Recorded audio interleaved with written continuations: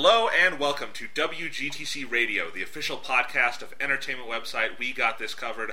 I am Jonathan Lack. And I am Sean Chapman. And we are here to talk about video games again. Yes, again. We've been doing this. It's been like a week since we did this, right? Man, yeah, it's crazy. That's the illusion we're keeping up here, at least. So last week on the podcast, we started our countdown, our epically anticipated countdown of our top 10 favorite video games of all time to complement our lists of favorite movies, favorite TV shows. It's a 3-part episode. If you didn't hear last week, that's where we started the countdown. We did numbers 10, 9, and 8 on our lists, plus a bunch of honorable mentions. We're going to continue this week. We're going to talk about 7, 6, 5, and 4. Next week, we'll finish it all off with 3, 2, and 1. I'm out of town for this whole period, so that's why we're just recording a bunch in advance so you can hear all these episodes. We got a lot to talk about here. So, Sean, let's give them the old recap and then get back to... All right. Yeah. The old recap. The ye old recap. And then we can get into talking about some more games. So my number 10 choice of my favorite video games of all time was Minecraft. Yep. Your number 10? My number 10 was Journey.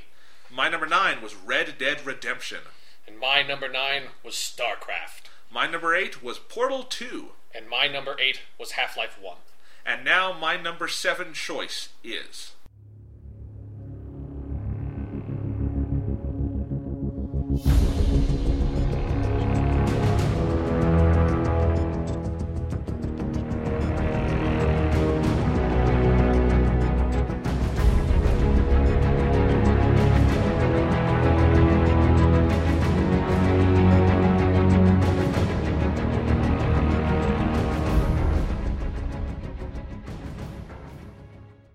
Batman Arkham City, developed by Rocksteady for the 360 and PS3, is my favorite... And Wii U. Don't forget about Batman Arkham City Armored Edition. Yeah, fuck that. Alright, Batman Arkham City is my favorite Batman thing ever. I like it more than any of the movies, any of the Tim Burton movies. As a Batman experience, I value it above The Dark Knight and The Dark Knight Rises and Batman Begins. Even the animated series, if you take the animated series in totality, yeah, that's the definitive version of Batman, but just if we're talking about a single Batman story and experience... It's Mask of the Phantasm. Mask of the Phantasm is great, and I love it, but Arkham City, for reasons I'll explain here, is my just my favorite Batman thing ever, and I think the biggest revelation of playing Arkham City for me is that I think maybe the ultimate way to experience Batman is through video games, and I think it's because Rocksteady just cracked in Arkham Asylum so fully how you do a Batman game. These are the best licensed games ever, because they really do. You feel like you are Batman playing these. The controls are so perfect. The gameplay environments, the villains, the use of the license, the voice acting and everything, you are just so, again, we use that word immersive, but you really do feel like you are Batman. You are put in his shoes, you have full control. They really, because it's Paul Dini doing the writing, Kevin Conroy doing the voice of Batman, they really get this character 100%. All the best aspects of Batman are in there. He is a detective in these games, but he also is a very, very adept fighter. You know, you never really feel like you are at a disadvantage in these games because Batman, he's stronger than his enemies. That's just a thing about Batman. He doesn't really have, outside of maybe people like Bane, characters who really threaten him physically. And that's something, to be able to do that in a game and still have the game be challenging is amazing. Yeah. And I think that level of immersion in Batman means that Arkham City, which is, I think, like Arkham Asylum is a great foundation, but Arkham City, they really blew it up and just made something that is, to me, a masterpiece for Batman and Batman games, and just gaming in general. And I think when you have all that, and you have this great story they're telling, it mixed in with the gameplay, and you really being Batman and getting to live this firsthand, I think that's the ultimate version of Batman to me. This is just, as Batman goes, this is the most I've ever been invested in the character, is playing Arkham City. And that's something I think I said, we went back, this would have been back on a different podcast we did from WGTC Radio, but like the monthly 10 or the monthly stuff. At the end of 2011, when this game came out, we both did our favorite video games of that year list, and this was my number 1, and I think I said that at the time, that I was thinking this might have been the most immersed I've ever been in Batman, particularly just because those last couple hours are so utterly spectacular. It's really good end. And I think, the more I think about it over the years, and I've played this game so much, just not in the campaign, but also just going through the challenge maps and just going around Arkham City. It's not, I don't know if I would call it an open world game. It has it's an open world game. Okay. I mean, Arkham Asylum technically is too, as far as I'm concerned. Then I said Red Dead Redemption is my favorite open world game. I guess Arkham City is. Yeah. I just wasn't thinking of it that Liar. way. Yeah, I'm a liar. But, yeah, I guess, this has all the foundations of my other favorite version of Batman, which is the animated series and Mask of the Phantasm, the film of the animated series.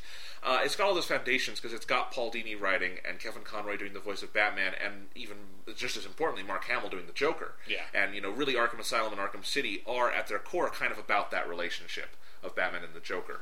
And it has all the other villains in there, but that is definitely the through line emotionally between the two games.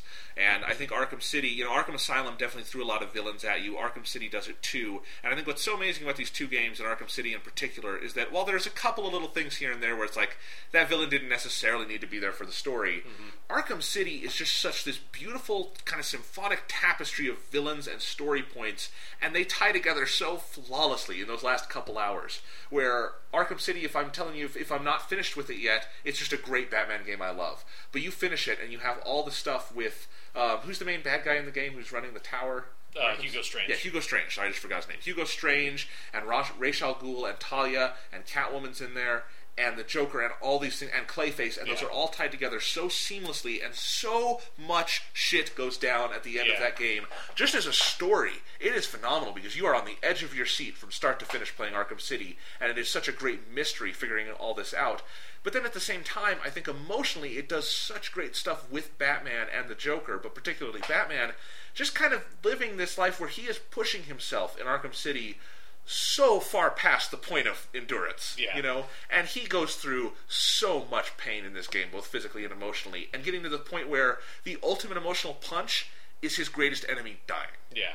And I'm sorry if I've spoiled the game for you. You've probably seen it. It's Spoiler: like 2-3 years old. Yeah, the Joker. The game ends with the Joker dying, and I feel like I have to say that to discuss it because that is such a brilliant choice, and it is a choice that really ties these two games together so well and leaves you on this note where, when you finish Arkham City, that's one of those games for me where you just have to sit through the credits, kind of catching your breath, because you can't believe what you just saw. Yeah, because Rocksteady just takes so full advantage of the fact that this Batman story they're telling does not have to be tied into existing continuity. So, that's one of the main problems with, comic books and stuff like that, is it's the Joker's never going to die. Talia's never going to die. Or, Robin or, any of these characters are never going to die. Or even if they do die, they're going to come back because it's fucking comic books, and they always, always do. And so since this doesn't need to be that, it's they're okay, what if we can just do this? What if we can kill the Joker? Let's do that in a story, and let's make the story about that. And that's so interesting because you just don't get to see that anywhere else. Yeah, and, mortality is one of the main themes in Arkham City, and I think it's a fascinating theme to study in the context of Batman. And they do such interesting work with it throughout. And I think there's so many sort of technically video gamey things to the story, like the number of characters you encounter, and you have this large section with the Penguin and whatnot. But it doesn't. The way Rocksteady makes these two games, they don't feel video gamey in that way in the story. They really do feel organic. You need the Penguin in this section. That is a thematic point we're having. This character needs to be the villain for this part, and we need to have fucking Nolan North doing it. Yeah. Great Penguin. Yeah.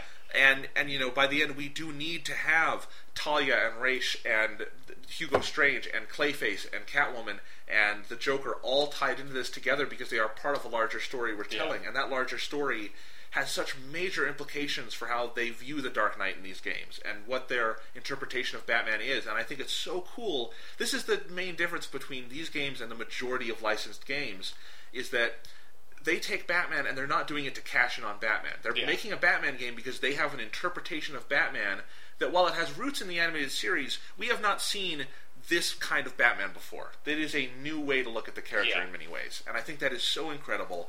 And while I completely agree with you, for me, Mask of the Phantasm is the best filmed media version of Batman ever. Mask of the Phantasm is A+. But for me, in terms of just what Batman stories I love the most, this is number one, and Mask of the Phantasm is number two, because I feel like as a game, it's so cool that you can use the video game medium to take a character who is a comic book and movie and TV character and take him further to me than ever before. And I love Arkham City. And this is before even talking about the gameplay, which is so much fun. And Arkham Asylum is close to perfect in that battle system, but boy, they refined it in Arkham City to the point where there's a one-to-one connection between you and Batman. Yeah, it is easily the best third-person action combat that's ever been made. Like, it is completely unbelievable. Absolutely. How fluid and easy to control and satisfying the combat is in these games. Yeah, and I just love doing the challenge maps and just playing the pure fights, but it's even more fun, in the game itself when, there's a lot of situations kind of like The Last of Us is actually a game that reminded me of Arkham City, because there's a lot of these environments where you go in, and obviously in Arkham City you're going to kill everyone or get them down. Yeah. And in Last of Us sometimes you'll Your go Batman past. probably kills people because you're so fucked up. He probably just snaps everyone's necks. But in any case, Batman, you've got these large environments, there's a bunch of enemies, and you want to do it as stealthily as possible, so it's so much fun that way to just figure out, I've got this room, I'm Batman, I've got all these gadgets, and I'm really strong, what do I do? And you can tackle it however you want. It's, again, a game that encourages a lot of creativity on that level, I think. Like, Arkham Asylum and Arkham City definitely are some of the sort of the best examples of that aggressive style of stealth game, and then, that's just even more heightened when you do the challenge rooms, where it's like, you have to eliminate all these people, but if you want to get the 3-star version or the 3 batarang version or whatever they do, you have to you have to knock out 2 dudes at the same time on a line launcher or something, and those it basically becomes a puzzle game there, and I find that aspect of it really fascinating. They're just straight up, we're going to turn this into a fucking puzzle game, but it's a stealth game at the same time. Oh, it's phenomenal, and the music we just played for you, the main theme of Arkham City, that's my favorite Batman theme. I love that theme. I wouldn't say that for me, but okay. Sure, I could. It's a really good Batman theme. Sure. Yeah, no, and I could understand arguments for other themes. Obviously, it's just for me, when I hear that kind of sums up how I think about Batman, and particularly it feels so perfect to Arkham City because it's that theme is so harrowing and dark and kind of hopeless and relentless in its hopelessness, but it has this kind of musical theme of endurance to it. Yeah. And I feel like that's kind of what Arkham City is and that's kind of the version of Batman it presents. I don't think there's a moment in Arkham City where they sit you down and explain the theme of the game or the theme of Batman, and that's kind of the Christopher Nolan style, is you have a speech explaining Batman. Mm-hmm. Arkham City is more experiential. He's a symbol for the whole, you have Michael Caine sit down and look into the camera and it's here's what Batman is. Right. That's Christopher Nolan style, and it's great, but I feel like in Arkham City it's about how you experience Batman and what feeling you walk away with, and the feeling you get is, he's this guy who, again, pushing himself to the point of endurance for reasons he doesn't even necessarily fully understand. Yeah. And because it's just his role, and and I love that these games isolate him in environments with villains because that is where he is at home. Mm-hmm. And they are such smart games, and I love Batman as a character so much, and you put him together with just the perfect Batman game, that has to be on my top 10 for me. It just has to be. Yeah, so. It did not make my list, but it was definitely on the cutting block because I have played so much fucking Arkham City. I've 100%ed Arkham City. I've beaten it on normal, I've beaten it on hard, I've beaten it on New Game Plus, and I've beaten every single challenge room and gotten 3 stars with all the characters, which is Batman, Catwoman, Robin, and Nightwing. And I should say that all the characters control in different and interesting ways. Yeah. The Catwoman portions of the game I love because I love playing as Catwoman. The same way they make you feel like you're Batman, they do that for Catwoman because they reimagine the basic game mechanics around someone who is more, acrobatic. Yeah, and it's a lot quicker, but it is easier to hurt. Right. Yeah. She doesn't have this massive armor on. Mm-hmm. But it's great, and unless you played the Wii U version, which is the Armored Edition, then she does have armor on. Oh, really? Yes. That's dumb. In any case, and you can't praise enough the work Kevin Conroy and Mark Hamill do in these games. Okay. And, I think it's very fitting that Mark Hamill chose this to be his last appearance as the Joker, because what a send-off. Yeah. It's really great. Yeah, Arkham City it's a hell of a fucking game, dude. Yeah. So that's Arkham City. That is my number 7 favorite game of all time. Sean. Oh, yes. It is now time for my number 7 favorite game of all time.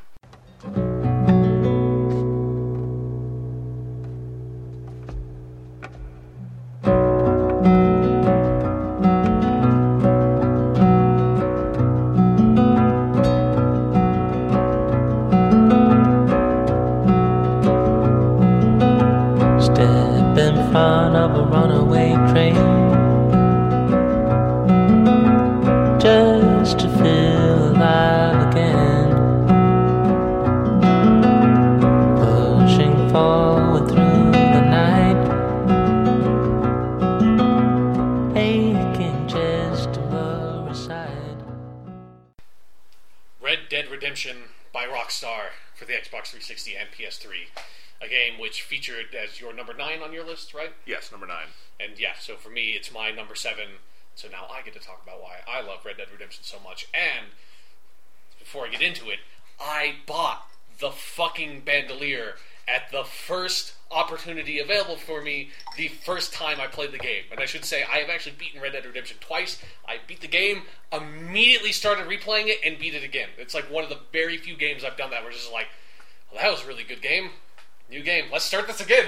But yeah, Red Dead Redemption is easily the best Rockstar game ever made. I think it was, like, I've played GTA Vice City, GTA San Andreas, GTA 4, and Red Dead Redemption, and I think it's like, you can see, like, for me, I can see very clearly their evolution of, like, where San Andreas was, like, the, like, best version of those old school Grand Theft Auto open world games, where it's like they sort of figured out how to have, like, the really silly, over-the-top, like, version of the satire that they did. And then with GTA 4, they dialed that down so much it made it really serious, and I did really like that, where a lot of people weren't really fond of that like, sort of change in tone. And I think Red Dead Redemption still has the very serious tone and has that serious aspect of the satire, but I think it's able to, since it's set in the, like, the Old West and it's not, like, so current, it's able to handle that serious tone so much better. So I think it's like, Red Dead Redemption is sort of like the ultimate maturation of the Rockstar games so far to me, and that's sort of why it's so remarkable. And it's the fact that it's set in the Old West, which is one of my favorite genres, is the Western, and it's so rare to get a Western game, and it's even rarer to get a good Western game, and there's only one time that you get one of the best games ever made that is also a Western game, and that's Red Dead Redemption.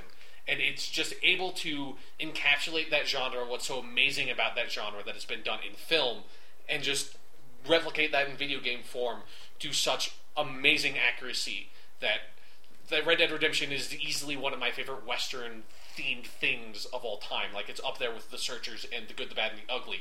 It's just like, this nails this, like, you know, this fucking Red Dead Redemption. It nails this theme of the anti-hero redeeming himself in this lawless world, like, wandering from town to town, killing people even though he doesn't want to.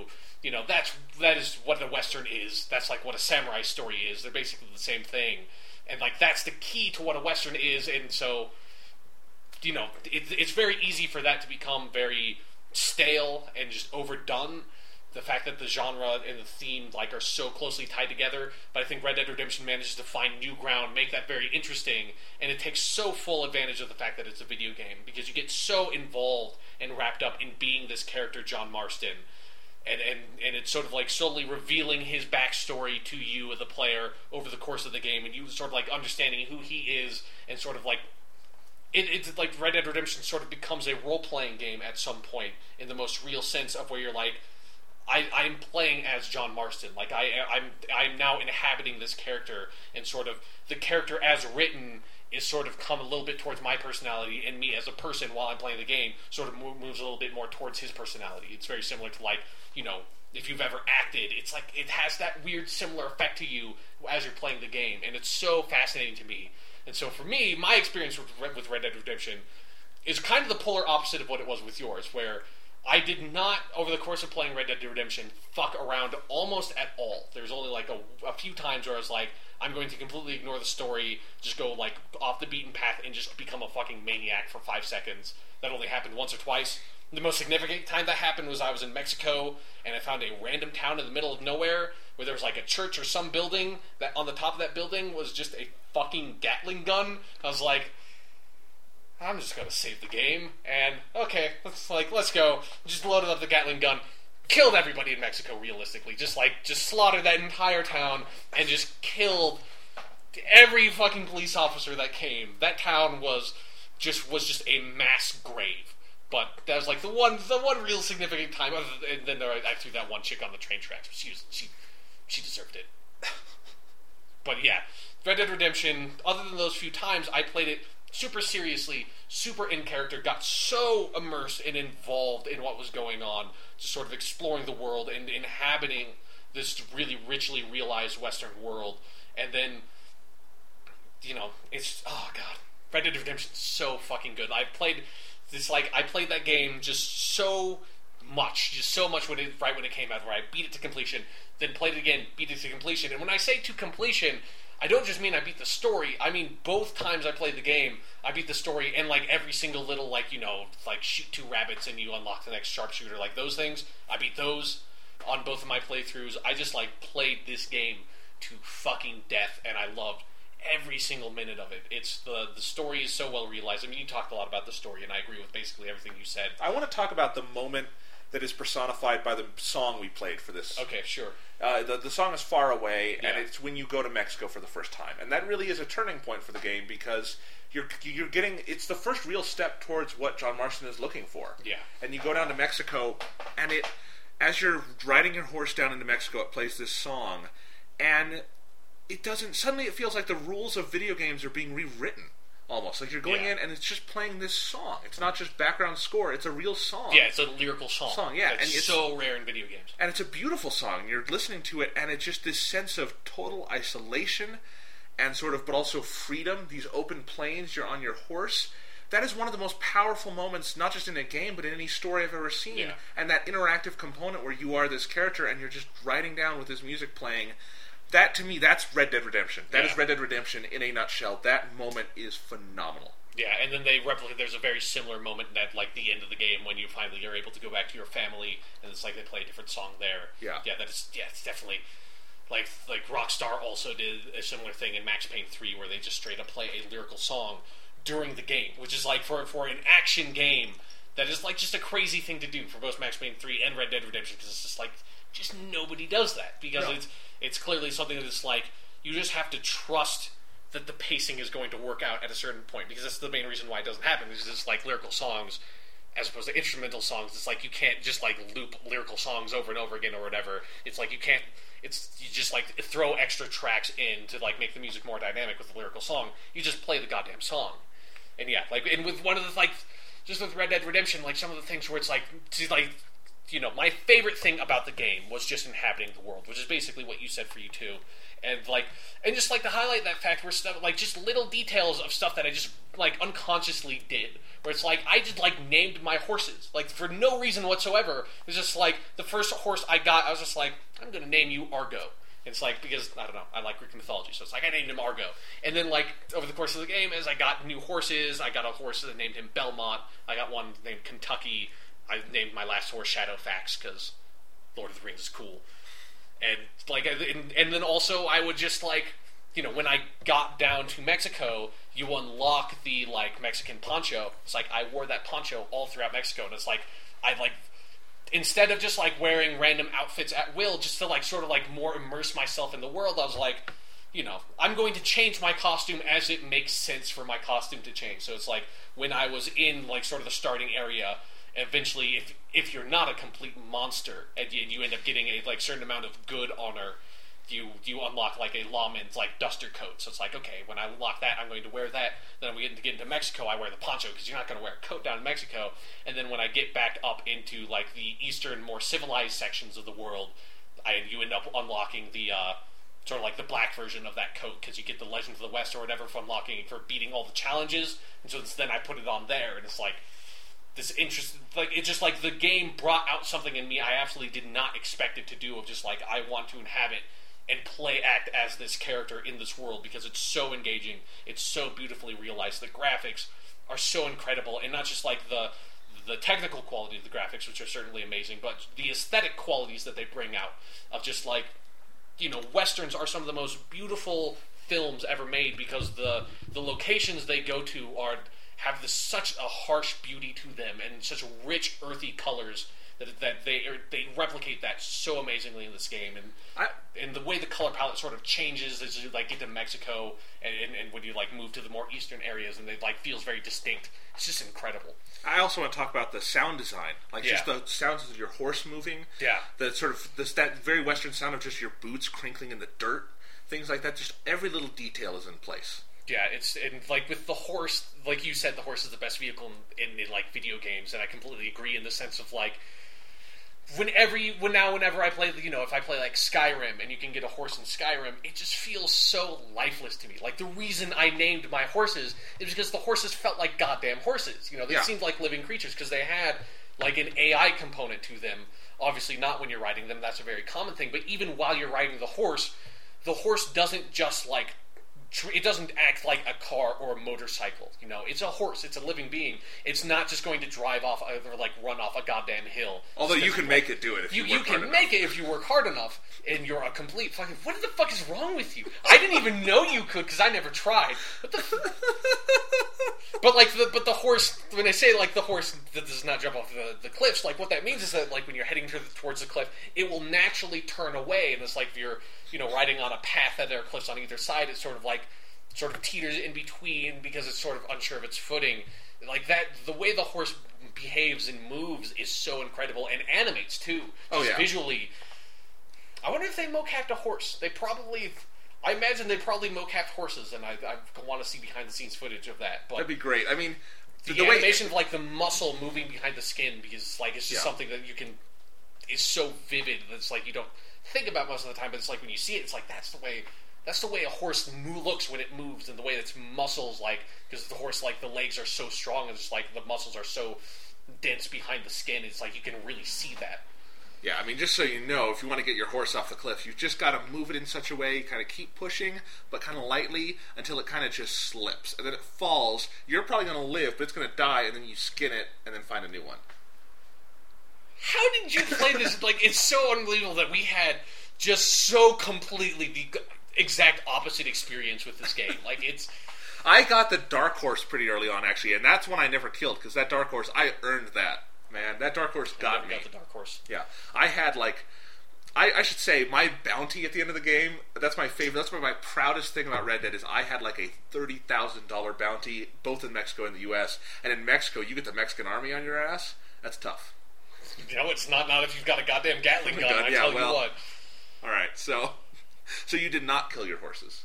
No, God, I gave them names. Like, what kind of monster would I be? It's like, I'm going to name you Belmont.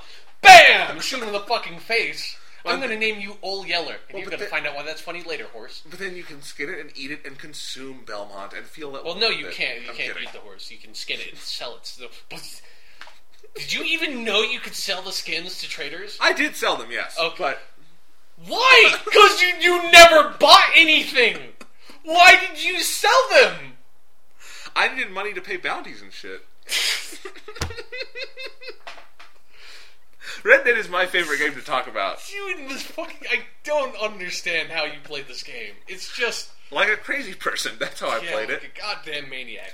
It's like Red Dead Redemption, easily one of the best games ever made. Certainly, I think the best open world game I've ever played. And, yeah, like, I'm super excited for GTA 5 and to see, like, what lessons Rockstar are going to take from this and also Max Payne 3 and, like, reapply it to their sort of flagship franchise. I hope you can ride a horse in Grand Theft Auto 5.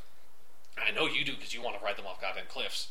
I'd ride them I'd ride them into trucks and stuff. Oh, that's true, yeah, because you'd be...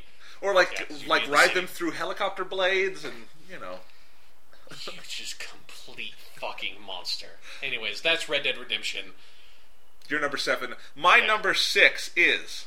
There are loved ones in the glory whose dear forms you often miss when you close your earthly story.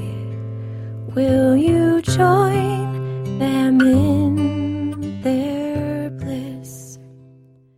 BioShock Infinite by Irrational Games and 2K is my 6th favorite game of all time. Came out earlier this year for the Xbox 360 and PlayStation 3. And PC. I forgot about that. And, I guess it goes back to what I said when we talked about this game on the podcast. We did a full episode about BioShock Infinite. It's like 3.5 hours long. If you want to hear us talk about this game, go listen to that episode. Yeah. It's a really good one. We go really in depth on this because, boy, does this game give you a lot to talk about.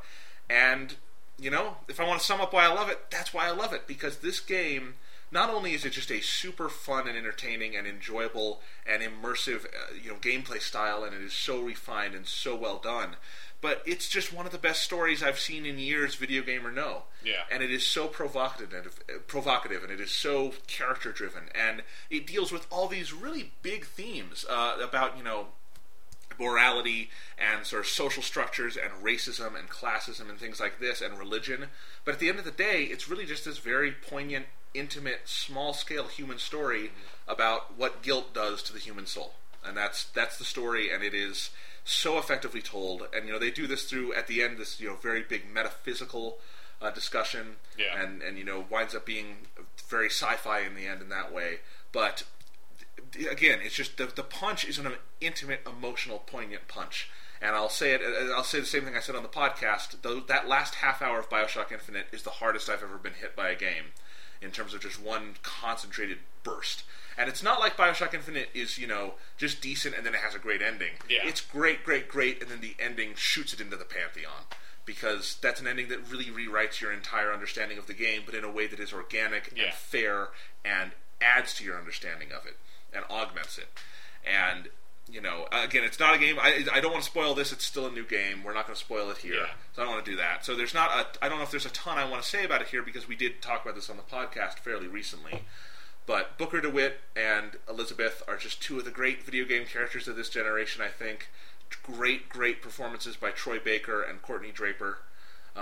Just phenomenal work by them. Great, a relationship they have in the story and the chemistry they share, and how that relationship develops in context of this larger story. And that story itself is so great, and it's, for the most part, well-paced. We've talked about BioShock Infinite has a pacing issue sort of midway through, but it's not, like, huge or crippling or anything. It's just a thing you kind of notice where it becomes more overtly video gamey than it probably needs to be in its story structure.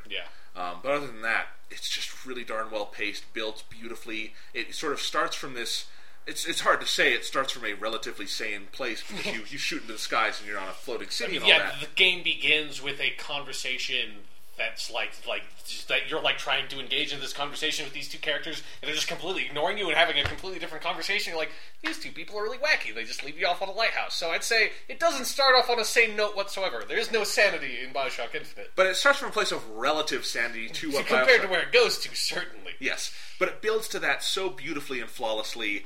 And, this game, The World of Columbia, is just one of the best exercises in world building I've seen in anything. In video games or movies or TV shows or novels or whatever. That is such a fully realized, fully detailed, fully thought out world where every aspect of it plays into the larger themes of the game. It all ties back into the main character arc of Booker DeWitt.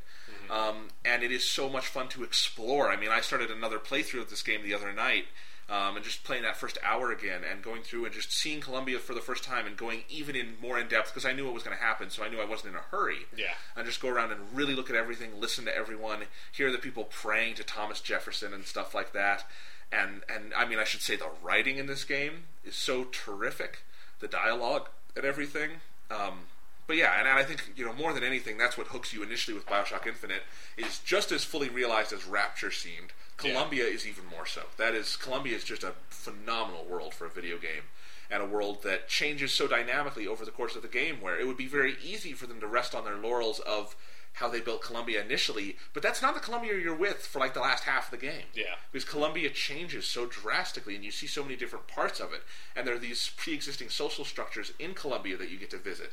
And I just feel like every aspect of the game is so well thought out, and then on top of that, the way you play through it is with this really addictively fun, and sometimes it's not even fun, sometimes it's just harrowing gameplay style, where it's just a great first-person shooter. Without a doubt.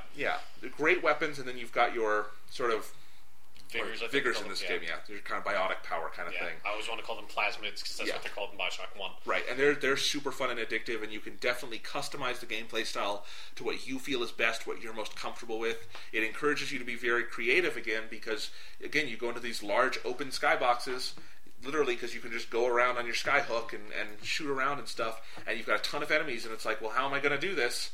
And sometimes you're going to be a little careful and you're going to try to do a strategy, and sometimes it's, oh god, this is violent, I am so horrified right now. But that's part of the game. I mean, Yeah. there were a lot of complaints when the game came out about how, oh, it's too violent, this doesn't make sense, all ludonarrative dissonance. And I never felt that about Bioshock Infinite. Yeah, I agree. I played it through again the other night, like I said, for the first hour. And again, when the first act of violence happens, it matters. And what Yeah. you start doing matters. When you start hitting the Y button or the triangle and just bashing policemen's faces in, it's not supposed to be, hey, isn't this fun? It's, what am I doing? And that's what Booker's probably thinking is, God, I didn't want to be doing this. Why am I doing this? And that becomes a theme, obviously, that, you know, grows and grows and grows over the game with these ideas of guilt and Booker DeWitt being such a thoroughly broken person and what that means. And I think it is one of the best stories we've had in years about religion and guilt.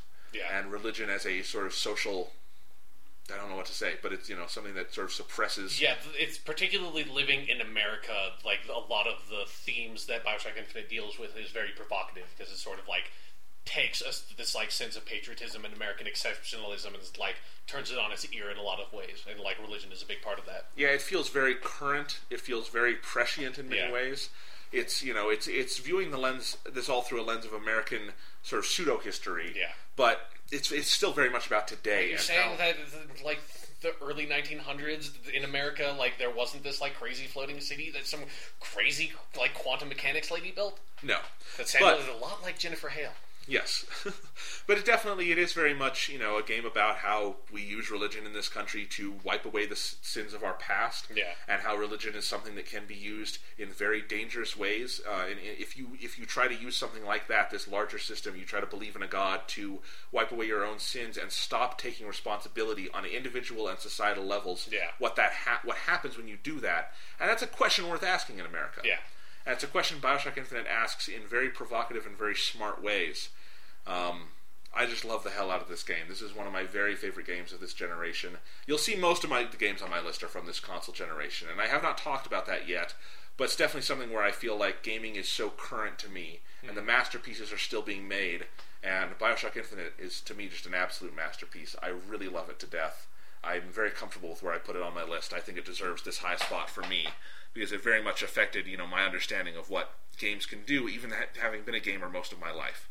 So I really love this game. Yeah, for me, Bioshock Infinite was one of the ones, it's not on my list. It got pretty close to being in one of the lower spots, and I certainly think it is one of the best games ever made, and it's certainly absolutely phenomenal, and it just was like, it was so close to that, on that cutting block. But yeah, Bioshock Infinite is fucking incredible, so.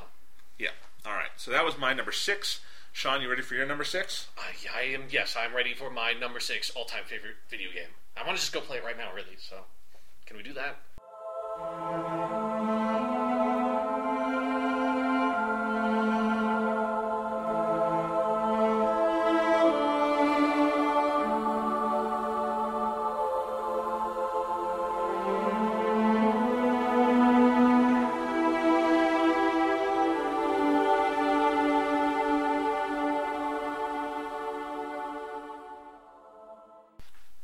Halo 3 by Bungie Studios for the Xbox 360. This was a hard game for me to figure out like what to do with, because I certainly knew a Halo game needed to be in my top 10 list, and like I've struggled over as much as you can struggle with something like this over the past couple of years, trying to figure out like what is my favorite Halo game. But like it is a hard thing for me because I love the campaign to Halo Combat Evolved so goddamn much, because it is certainly one of the most important video games I've ever played for me personally, in terms of getting me involved deeper into video games. Like, it's just like there's Sonic 3 and Knuckles and Halo 1 are like the two video games that's like, if I did not encounter those video games, I might not be into video games in my life. So it's so fond to me in that regard, and it's sort of some of my first multiplayer experiences were having LAN parties with my friends on Halo 1, like, you know, bring your Xbox over to someone else's house style and get a long goddamn Ethernet cable out. And Halo 1 is an absolutely phenomenal game. Halo 2 is also a phenomenal game with great multiplayer, but a really flawed campaign. Like, Halo Reach is also a game I really, really adore, but also has some flaws and doesn't quite capture the magic that the older games did to me. And Halo 4, likewise, is a really, really phenomenal game, but it has, like, the campaign has some serious story problems and some, like, really lackluster levels. And, like, the magic is not 100% there for me anymore. So it's like, so really when I was looking at it holistically with Halo 3, I think the campaign is not quite as good as Halo 1's campaign. I mean, like, not in just a nostalgic, but a serious, like, game design way. I still think Halo 1's campaign is superior in a lot of regards, but Halo 3's campaign is, like, close behind it. But it's the multiplayer and the experiences I had with the multiplayer Halo 3 with my friends online that, like, this game came out in 2007, so right when I was getting into high school, and sort of, like, the entirety of me being in high school, I spent, like, the game I kept on going back to with multiplayer was Halo 3, and just, I spent so much time online playing games with my friends. And Halo 3 is just, was sort of a revelation. I mean, like, back in 2007, there was, and there's still, for today, there's no game that was more heavily marketed and more heavily anticipated, at least by, like, the console, like, Xbox gamers, than Halo 3, because Halo 2 had finished in 2004 with, like, the most, like, fuck you cliffhanger of all time, where Master Chief's going back to Earth, and it's like, what are you doing? And he's like, sir, finishing this fight, and it cuts to black. It's like, fuck you, god damn it, god fucking shit. And so you have to wait 3 fucking years. Well, luckily, like, whoever, like, I guess Joseph Staten, who wrote that line, finishing this fight, goddamn genius, because he also happened to make, like, the greatest marketing, like, buzzword, like, term ever in the history of video games, because it's just, like, everything for Halo 3 is finish the fight, finish the fight, finish the motherfucking fight. Hey, remember that time when we made a game and it ended on this bullshit cliffhanger? Now we're going to be able to finish it by Halo 3. And so, like, you know, had fucking Halo 3 Slurpees, they had Halo 3 Mountain Dew. It was fucking ridiculous. And so I got Halo 3, I got the Legendary Edition with, like, the really cool Master Chief helmet that's, like, a very prized possession of mine. And played Halo 3 with, like, the campaign to completion in one night, you know, sat through the credits. It's just, like, kind of awestruck because Halo 3's story, well, it has some problems here and there, and just, like, it feels a little bit too involved in its own mythologies in a lot of ways, which is kind of a problem with most of the Halo games past one to me. But it still is able to deliver such an emotional experience for someone who enjoys the Halo story so much. It, like, gives you all these just amazing character moments, and there's a lot of, you know, it came out in 2007, so many, like, amazing characters that you've sort of come to know over the course of these games die these really tragic deaths that really affect you, particularly Sergeant Johnson. Rest in peace, man. Sorry, Sarge. We couldn't save you.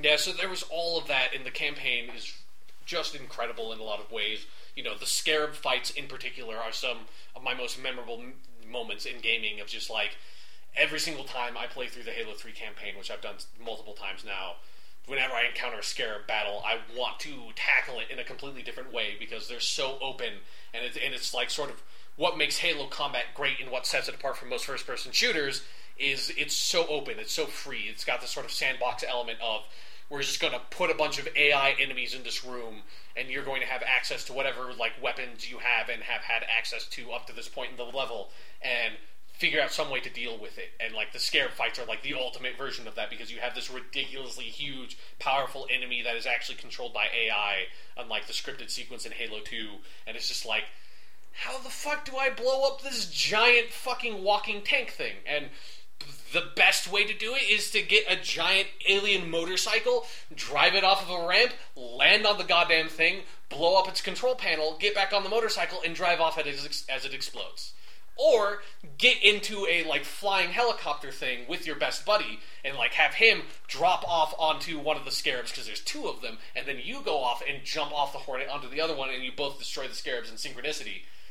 Also, really awesome way to deal with those fights. Those Scarab fights are just some of my favorite gaming memories, and I love doing them. No matter how many times I play Halo 3, those are just, there's such a rush to those so fights. Much fun.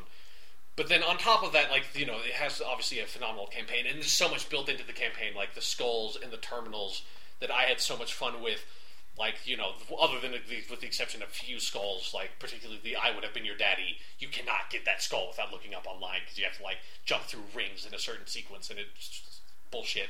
But, like, I found almost all the skulls and terminals, like, actually exploring the game. It's one of the few games that I, like, actually actively sought out the collectibles. So I had a lot of fun finding those skulls, and then going back in, like, with a bunch of my friends and going in and being like, hey, dude, like, the skull and the arc is over here in this like weird little cubby up on one of these walls and stuff like that. And that like had such a fun experience with that. And then like playing ScoreTac co-op campaign, that was a lot of fun.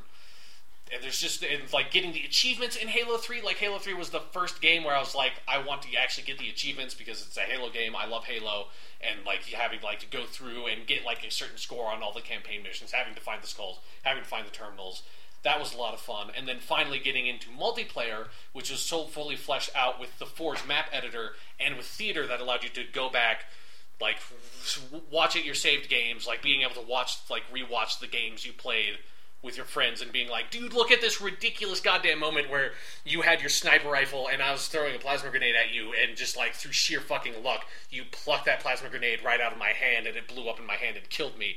Like those moments were amazing. And so Halo 3 with its multiplayer suite just like was so perfect in so many ways of just, and for me, like where I was in my life and like with my friends and like having all the free time you do when you're in high school, it was just such a perfect moment of just like time in your life to play a multiplayer shooter where it's like, I played ungodly hours of Halo 3. Like Halo 3 is easily the game I have played the most in my entire life, and I have played some games a fucking lot, but if you count like multiplayer, Halo 3 far and away, like I've probably played Halo 3 for over like 1 week of actual real world time, like way more than that probably, because you know, well, the game's been out for 6 years, so that's not completely insane.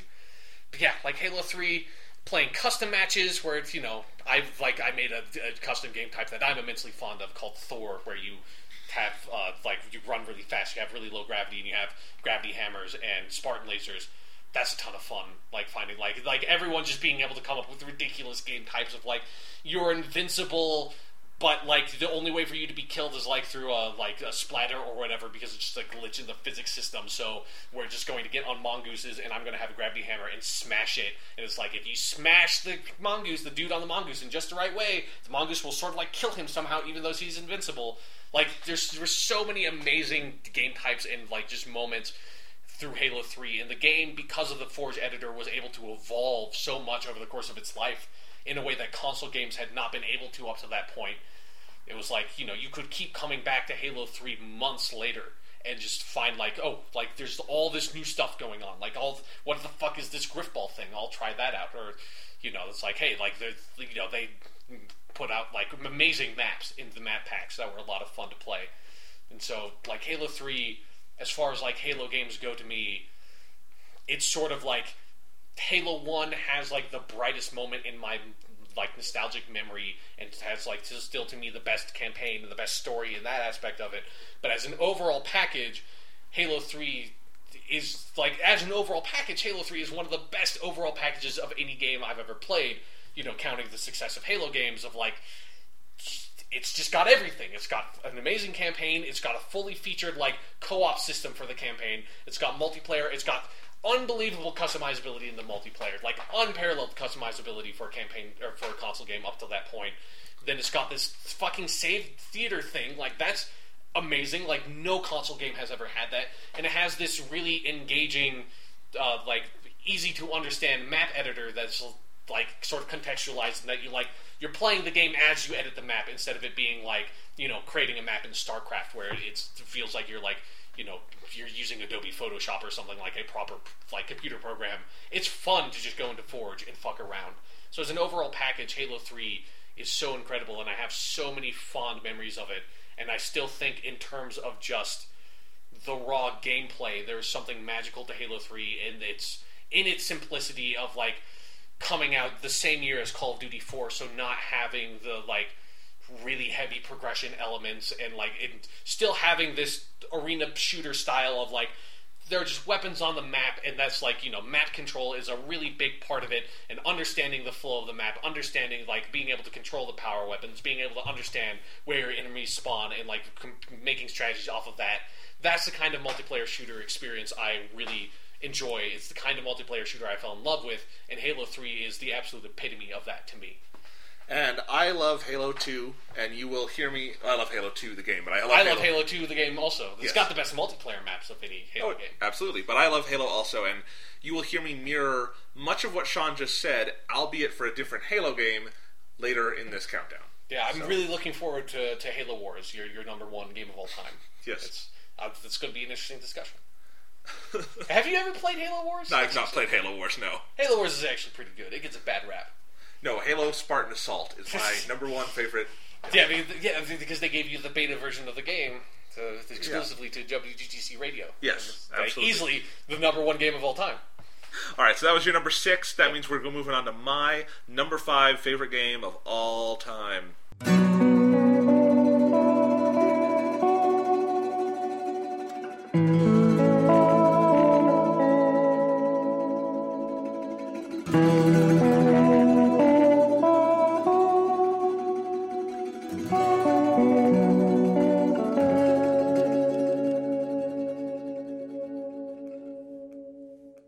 The Last of Us by Naughty Dog for the PS3.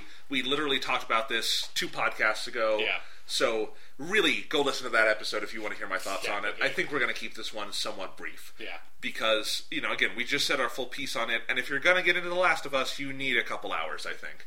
But I'll say what I said last time in brief, which is that more than anything else, The Last of Us has the just absolute smallest amount of ludonarrative dissonance I've ever seen in a game, where the story and the gameplay and the character work and the violence and everything that happens all ties so seamlessly together to create this experience that is really kind of unlike anything we've seen in games before, and is one of the most qualified contenders yet for the title of best game ever made. Mm-hmm. It is, it is in that discussion, and that is amazing to me. And I think it is just such a phenomenal story, and I love how the gameplay complements that story at every turn, and that, so much of the character development for the main character that you are undergoing is really just playing through the fights and the stealth aspects and understanding this apocalyptic world through how you play it. Yeah. And I said this last time, and I want to expand upon it a little bit. I really do think, looking at my list and looking at the past couple of years of games and stuff, this and sort of the Halo series in general are the best console controls I can think of. And I think in particular Last of Us, it's Naughty Dog created this sort of flawless and complex and very intuitive control scheme. But what amazes me so much about it is that it even goes to the limits of sort of making like tactile use of the tactile qualities of the PlayStation controller itself. We have this issue with the PlayStation controller. I'm trying to pull it out here to kind of look at it while I'm talking about it, where it's got these thumbsticks they're fine, but they're a little fidgety.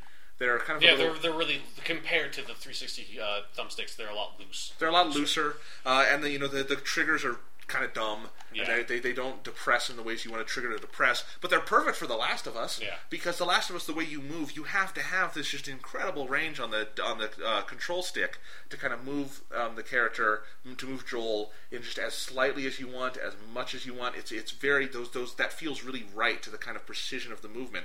And then they use the L2 and R2 buttons for running, and then using your hearing sort of vision thing you have. And it's the same thing where when I sprint in a game now and I'm not using L2 on the PlayStation 3 controller, it feels wrong, because having that physical feedback where the trigger just doesn't feel like it wants to be depressed, that feels like running. Like, that's a tactile way to represent running on a controller, and that's kind of representative to me of how well thought out every aspect of the game is. That something as simple as that on the control pad, just assigning it to that button, is kind of a stroke of genius and draws you into the game.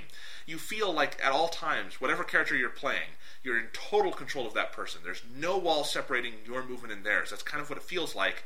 And it kind of proves to me that motion control is bullshit, because just with a controller, you feel like you are moving that person, and you are so immersed in this game. And of course, what makes Last of Us great isn't, that's something that makes it great, but what makes it a masterpiece is the story they tell. And it's really not a narrative-heavy game. The narrative is fairly simple. It's Joel and Ellie, they got to get to the Fireflies. Yeah. And there's going to be some bumps along the way.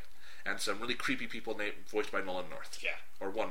Nolan North does not voice multiple creepy people. That would be great if, like, the whole game was, like, they go to another town, then encounter a different, like, creepy Nolan North character, but they're all different, like, they have very different voices.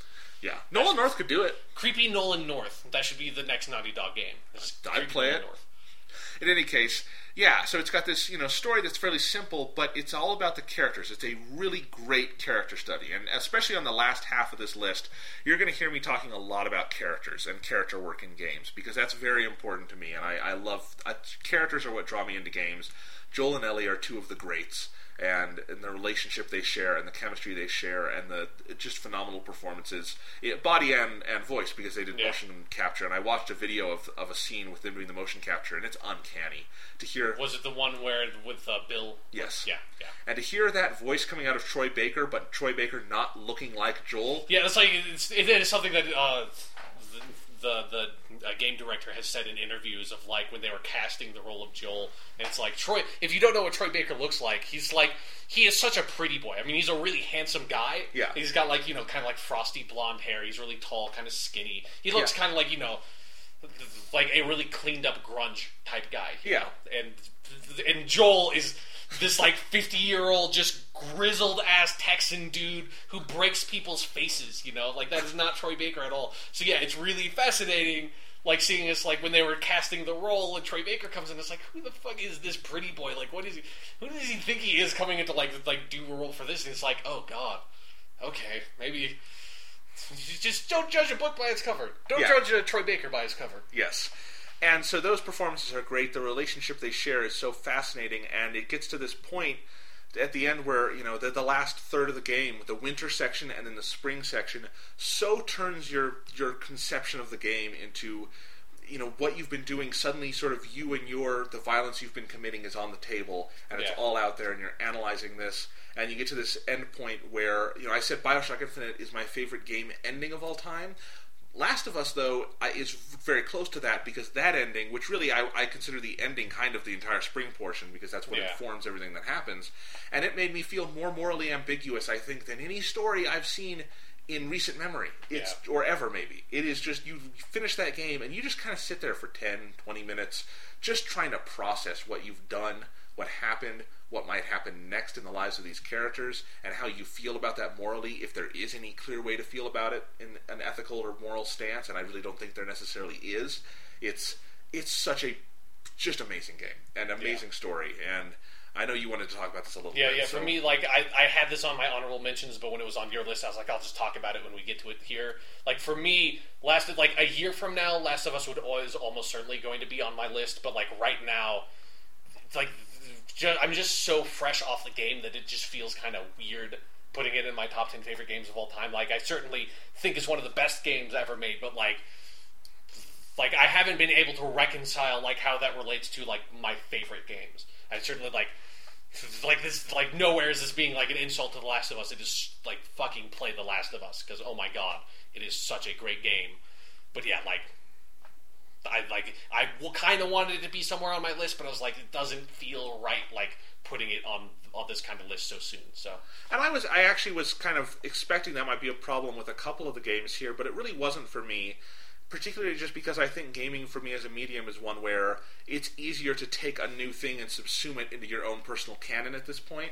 For me, I could play a game later this year and be like, yeah, that's one of the 10 best games I've ever played. That's kind of what's that's the sort of rhythm of video games right now. Is that like I said, the canon is still being laid out. We're still fresh into its life as an art form. But and I would agree with that with like the best part, but it's like there's such a distinction between what I consider best and what I consider favorite. Well, that's what I was about to say is that, and there's kind of that balance there. But with Last of Us, there was no question for me that game had such an impact on me, and was another game that just kind of rewrote my understanding of the limits of gaming. That if it weren't on this list for me, this list wouldn't feel right. It was all about kind of putting this list together and saying, what set of titles, more than ranking, just what set of titles feels like that sums up my relationship to gaming, and Last of Us has to be on there for me. So, that's The Last of Us. That is my number 5. Sean, you want to talk about your number 5? I mean, no. We're just going to rewrite. Fuck what we've been doing up till now. I'm going to talk about my number 7. We're going to talk about his number 5. Okay, fine.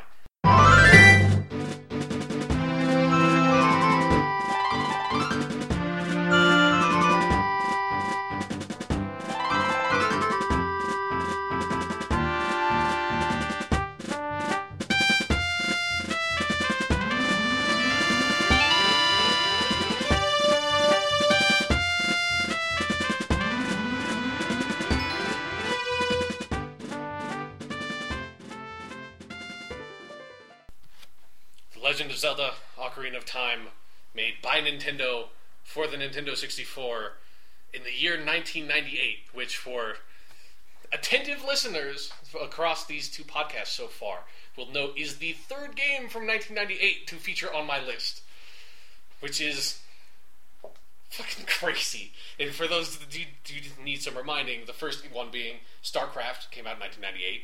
Half-Life 1 also came out in 1998, and Legend of Zelda Ocarina of Time, 1998. So, if you are someone who really likes strategy games, and really likes first-person shooters, and really likes sort of just adventure games, you owe a lot to the year 1998, because those three genres got completely revolutionized by three completely different games in that year. So, 1998, good fucking job, dude. But anyways, that's enough about 1998. Let's talk about Legend of Zelda Ocarina of Time, my fifth favorite game of all time. Which is interesting to me because, you know, we talked about a little bit that 2 years ago on a very different podcast we made a list like this, and this featured very, very highly on my list. I think it might have been my number 2, and because Ocarina of Time is a fucking phenomenal game, and it's easily one of the most, like, it's with, I mentioned before, Sonic 3 and Knuckles, and then Halo Combat Evolved. In between that was Ocarina of Time, which is actually the real game that made me fall in love with video games as a thing. Like, Halo Combat Evolved sort of, like, opened my eyes to, like, this first-person shooter and, like, multiplayer gaming. It's like, Ocarina of Time was like, this is this whole experience, this, like, grand adventure that I can embark on through this game, and, like, I can inhabit this world and meet all these crazy characters and just go on this fantastical journey, and it just transports you into this place, and it's the first game I've played that so completely did that. And so, man, where do you even start with Ocarina of Time? Like, for me, it's boring. What the fuck you? What the fuck are you going? Go leave. Just go. What do you say? I'm just trolling. You just said Ocarina of Time is boring. Go fuck yourself. I've never been able to get into it, but go on. Tell me why I should try to get into it. I already did, because it takes you on a fantastical journey like no other experience. But for Ocarina of Time, I mean, for me, my experience with it is sort of like I never had played to completion, but I had played Link to the Past on the Super Nintendo at friends' houses. So it wasn't like the best way to try to experience that game because I didn't have a Super Nintendo. But with Ocarina of Time, yeah, it was the first game that sort of like transported me into like this other universe, so to speak. And I have a really interesting relationship with the Legend of Zelda franchise because I fell in love with this game so much, and I have tried so hard to fall in love with other Legend of Zelda games, like, made after this. Like, I still love Link to the Past a lot too, but it's like, you know, I really like Majora's Mask, but past Majora's Mask, I really tried to get into Wind Waker, and it just didn't hook me. And I really tried to get into Twilight's Princess, seriously did not hook me. And it's like to the point where it's like I so disliked Twilight Princess that I didn't even like bother to get Skyward Sword and even try it. So it's like, for me, like I had to come to a point to realize personally that I am not a fan of Legend of Zelda.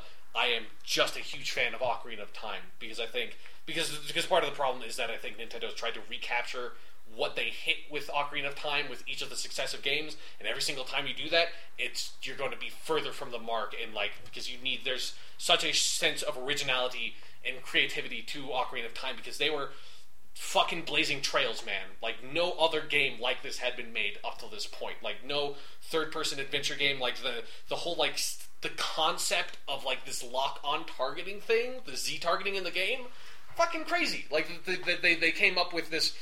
Like, how do we do this, like, three-dimensional third-person combat? Like, how do you even do that? Because it's some of the first 3D games ever made, or at least, like, the first, like good 3D games ever made were, like, Super Mario 64 and Ocarina of Time. And so trying to figure out how to replicate this previously 2D experience into a 3D world, it's, like, it's so incredible that they, like, the first time they tried to do that, they fucking nailed it. And the Zelda formula, which is, I think, like, the first time I think it's, like, sort of the thing that, like, the Zelda formula, since it's a formula, the first time you encounter it is going to be the most interesting time you encounter it, because past that point, you're just like, this is, like, the 5th Forest Temple I've ever played. But, like, playing Ocarina of Time, the way they structure out the game, where you begin the game as Link, this kid living in Kokiri Forest, where, like, all these other, like, sort of, like, they're not childs, because they're like sort of like nymph people, but they're all like kind of like small, little tiny people, and you sort of like you wake up in this world, you meet Saria, who's your friend, and you get this message sent to you by Navi, this fairy, who from the Deku Tree, who tells you, hey, like, Link, come talk to me. And the Deku Tree sort of like presides over this little like forest world, and you go talk to him, and you realize, okay, there's something going on here. There's this like wizard named Ganondorf, and for some reason he's telling me I need to embark on this journey, and oh, by the way, you're not a fairy, Link. Sorry, by the way, you're a human being. So you're going to get old and grow up, and like you're not like these forest people, so you need to leave. And so you get the spiritual stone from the Deku Tree, and like the moment where Legend of Zelda: Ocarina of Time becomes completely amazing, particularly the first time you played it, and if you played it when you were a kid, is once you leave Kokiri Forest and you go out and you go into Hyrule Field, where that's where the music we played at the beginning of the section came from, and you just see this huge, expansive field just out in front of you with, like, you can see, like, there's a huge fucking, like, volcano spewing ash up into the air in the background. There's, like, this, like, river off to the right, and you can see this ranch over to the left, and sort of this, like, castle town area, like, over these hills right in front of you, and you can see, like, if you, like, over to the left, you can just keep on going, like, as far as your eye can see, and there's stuff over there, and you're like, there is this world here that I can just go explore, and I can just go exist in, and it has so much personality, and there are all these interesting characters you encounter along the way, like the people of Lon Lon Ranch with, like, Ingo and Marlin and all those people, and then you go into Castle Town, and there's just, like, people dancing around and playing fiddle music, and, like, dogs running around the streets barking, and you go into, like, a mask shop where there's this really creepy fucking dude behind the counter who just says, like, hey, go walk around, find random people who want these masks, and we'll pay you money for the masks, and then you can give me that money. It's like, what the fuck is this? Like, we're, like, running some weird fucking pyramid scheme here, like, pervert mask dude.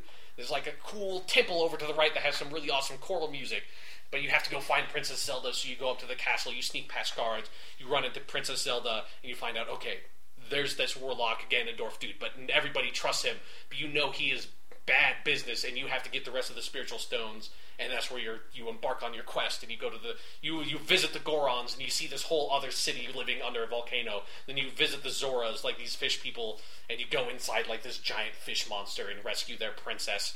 And then if you get all the spiritual stones together, and then you have to go to the Temple of Time because you realize, oh, I need to get the Master Sword because Ganondorf is going after the Triforce. If he gets the Triforce, he'll take over the world. So you have to get the Master Sword. Then you pull the Master Sword from its stone, and then all of a sudden you are transported 7 years in time, where you have actually aged the 7 years because you've been placed in stasis. But like pulling the Master Sword from the Temple of Time is actually what allows Ganondorf access to the Triforce because it opens the door of time or whatever. And now you realize, okay, like, shit is real, because you get out, you have your Master Sword, you leave the Temple of Time, and this vibrant, living, breathing, just infectious world that was Castle Town all of a sudden is completely decimated, and the sky is overcast, and you can see a ring of harsh fire over Death Mountain, and you can see the castle has been destroyed and replaced in the background, and all the houses are destroyed and burned to the ground, and the floor and the stones are covered in soot, and the townspeople are dead, and have been replaced with these zombies, these re-dead that stalk you, and if you look into their eyes, they freeze you in place, and you have to run and leave Castle Town and go back out into Hyrule Field, where you see there are goats wandering around and skeletons rising from the ground, and you go back to Lon Lon Ranch and see Marlin grown up, but Ingo, like the old stagehand, has taken over Lon Lon Ranch and is like sort of running it as a tyranny, providing horses to Ganondorf's army,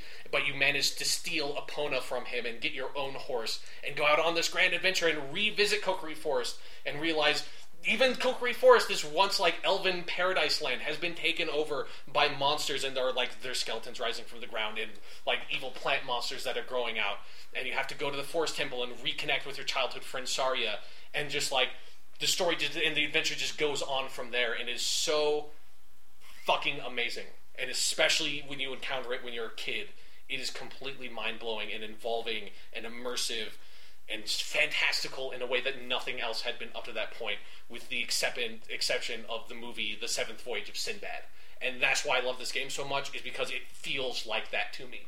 It feels like this just pure fantasy adventure in a way that so few things are able to capture, by being lighthearted and extremely serious at the same time.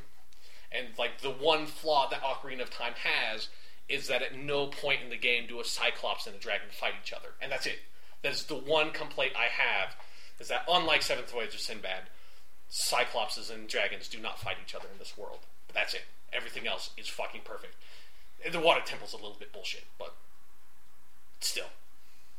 Fucking Ocarina of Time, dude. It did nothing for me. Yeah, well, you went around Red Dead Redemption and slaughtered every man, woman, and if there had been children, child you could encounter. No, wait a second. Can you kill people in Legend of Zelda? Not like random villagers, not really. Well, then I don't give a shit. Yeah, no, because you're just this horrific monster. You can throw bombs at a giant Goron, and he doesn't die, but he sort of pops up. For the record, I did kill children in Bioshock Infinite. No, you couldn't kill children. Oh, yes, you can. Are you sure? I thought I was pretty sure in Bioshock Infinite you couldn't. No, I'm sorry. I killed the kid's mother and left him there crying. Yeah, that's what I did. Okay, never mind. But But you know what? Bioshock Infinite's getting swept off my list for that. Sure, yeah. But it's like I don't want to stop talking about Ocarina of Time yet. Like another amazing aspect of the game is that there's all these little secrets, and whenever I think about the game, one of my most fond memories. Obviously, to me, the two most amazing parts of the game are when you first got into Hyrule Field, and then when you get the Master Sword and you realize there is so much more going on. Because honestly, the first 3 dungeons and getting the Spiritual Stone and going to the Temple of Time and getting the Master Sword and that part of the game, that feels like that could be a whole fucking game the first time you play it. It's got such a clearly defined sort of narrative arc, and it just feels like its own self-contained adventure in a way. And so then when you realize there's this whole massive part of the game that you haven't even touched yet, you haven't even really experienced the game yet. The real game is being Adult Link. But when you first become Adult Link, you can end up getting the big Goron sword, which is sort of one of the major optional things you can get in the game that is basically a big sword that does twice the damage of the Master Sword, but you can't use a shield.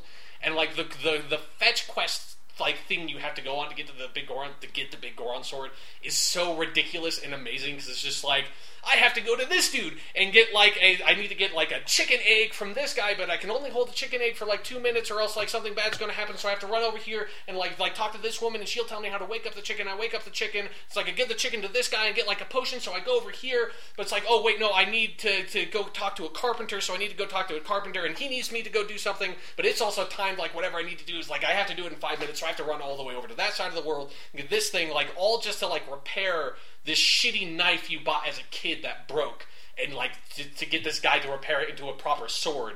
It's the most ridiculous fetch quest I've ever seen. It's completely optional, but it's you have to just run your ass for 30 minutes all across the game world, and it's you have to be so tight on how you get across this you have to get to Lake Hylia in 1 minute, or else you're completely fucked.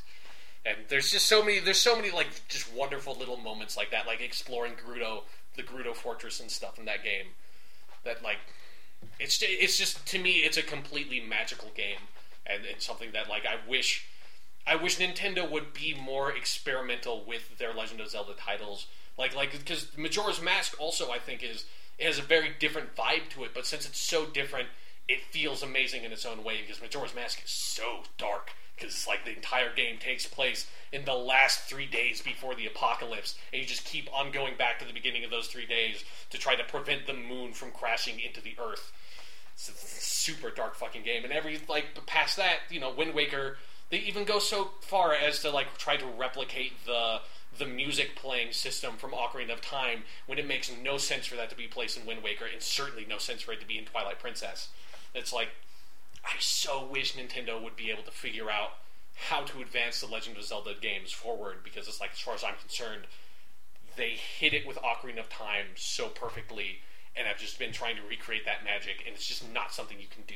Just Ocarina of Time is perfect. To me, it's timeless. Obviously, since I played it when I was a kid, I'm able to look past how dated the graphics look and stuff like that. But if you're able to look past that, I think the game is so well designed that it stands the test of time the way few games do, but two other games from 1998 really do. But yeah. So that is your Ocarina of Time, dude. That is your number 5. Yep. One of the last games, I believe, directed by Shigeru Miyamoto. He actually was hands-on. He was the lead designer on. He was also the director on our next game that I'm talking about. My number 4 favorite game of all time.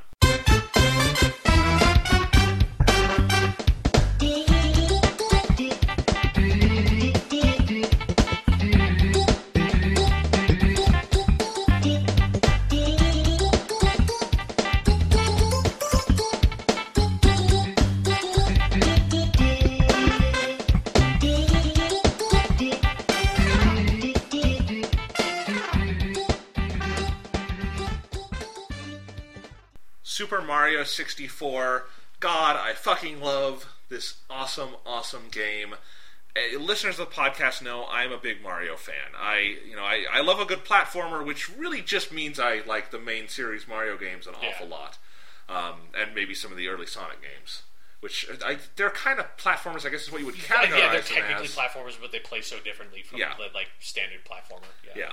But, I gotta say, when I just say the word game, like what is a video game, Mario-style platforming is actually one of the first things that often comes to my mind, because I think there's just this sort of sheer, joyful, immersive escapism these best Mario games have, and that just kind of represents the height of this certain type of gaming where it's not about story or characters or anything, it's just about having fun.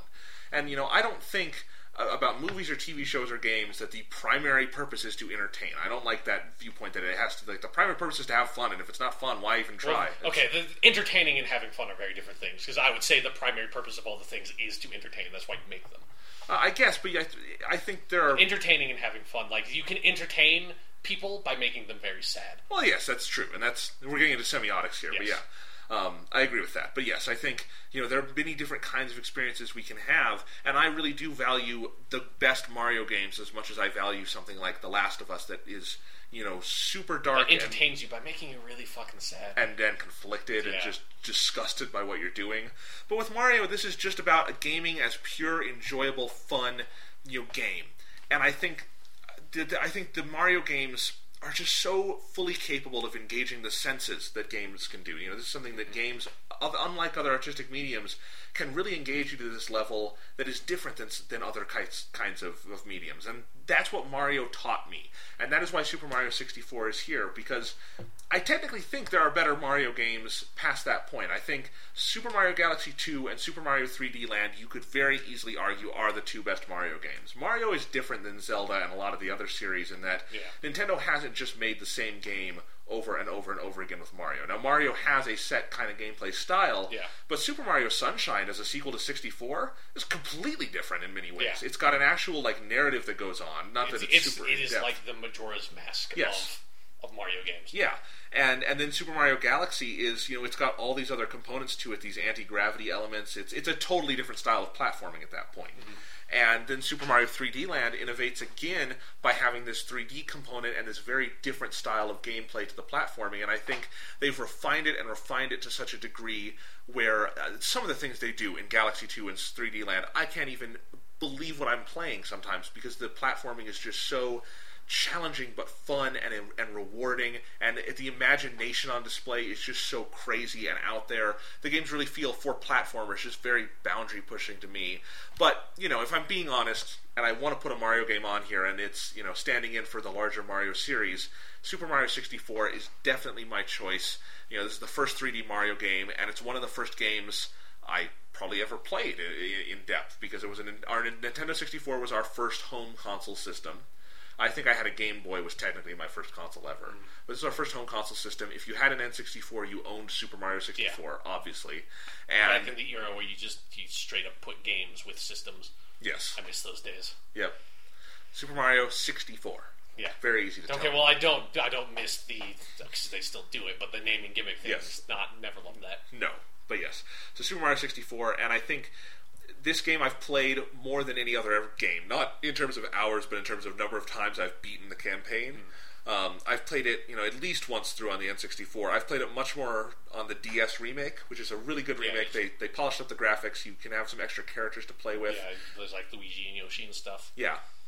Although, I think there's some sort of magic to Super Mario 64 that is central to why it's on this list, that I think you have to play the original N64 version to get, which is that you need that shitty draw distance.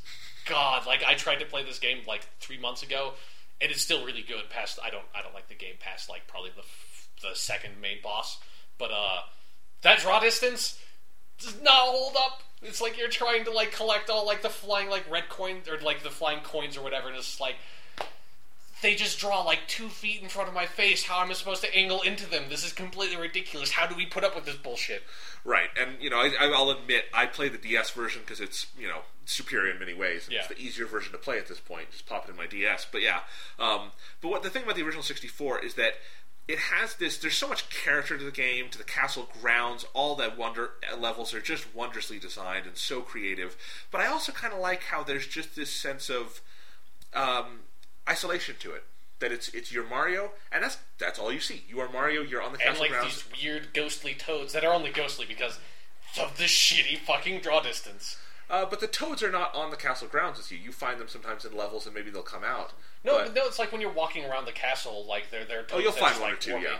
Yeah, you don't notice them because they only draw when you're like 1 foot in front of them because shitty fucking draw distance. Yes, but anyway, for the most part, the castle grounds are empty, everything's gone, Bowser's taken everything, and it's this very fun concept of he's taken them into paintings. So the castle is just kind of dimensional empty. Portals disguised as paintings. Yes. That apparently Peach, it's a really elaborate crossover with the Portal universe. Yes. So, there's something so cool about that and so immersive in the isolation that it's just you're just Mario, and you're out to save the princess and go through these levels. And I think there's something so pure as a gaming experience about that, of it's you and Mario kind of one-to-one, that's it. Yeah. Go play the game, and there's not any frills on top of that. But those castle grounds, some of my favorite memories are just exploring them, and all that. It was almost like sometimes there was this kind of like danger, creepy feeling to it when you would get to a new area like the dungeons or something, and you wouldn't quite know what it is. And if you're a little kid, it's like, this is kind of weird and interesting and scary in a way, and really fun in that way. When you start the grounds are really a character in and of themselves, and exploring them. But then you go into all the levels, and there are levels that I don't like as much as some of the other ones. I think. Yeah, I think when they get overly elaborate, it becomes, because the whole design is, you go in and you have like your objective that you would pick is like described by like a sentence, and yeah. I find like past a certain point the levels become so elaborate that like that sentence is no longer a sufficient describer for like what am I supposed to fucking do here? Like this is like this ridiculously massive labyrinth. How am I supposed to find punch the rabbit? It's like what is that? Where am I supposed to, like, when it's just like this small like focused world? It's like, okay, like there's the chomp. It says chomp in this description. I have to do something with that. Right, and and that's something they definitely cleaned up an awful lot in the Galaxy games, for instance, and in Sunshine. Mm-hmm. But it's an issue where I just think the 64 to me is my favorite Mario game because of what I described so far, but also that you've got to consider, just as you talked with Zelda, they were really blazing trails here on Super Mario 64, and Shigeru Miyamoto, what a unbelievably phenomenal career for him up to that point. And then to make these two games to cap off sort of his directorial career, it's amazing. Yeah. And Super Mario 64, just the general format where one level plays host to multiple missions. The goal of each is to get a star, but there is this hub world you go back to, and you it's exploration on both on the level of the hub world, and the actual levels is important on both of those. That's all really fascinating and well done. It's just really great, and I have so much fun with it. The platforming is fantastic. And again, Galaxy games are probably better, technically speaking, with the controls and everything. But 64, it really still, even if you go back to the shitty Nintendo 64 controller, controls very well, very fluidly. The platforming is a lot of fun exploring these worlds. There's just that some sort of Nintendo character to it that is so cheerful and optimistic and fun. And I love that. Sort of how you described Ocarina of Time, and I think it's interesting they're right next to each other on our lists. Yeah. That's kind of how I feel about 64, and it's not an adventure story like that or anything. It doesn't really have a story, obviously, but it's just sort of that Peach general. baked you a cake, and then she got kidnapped.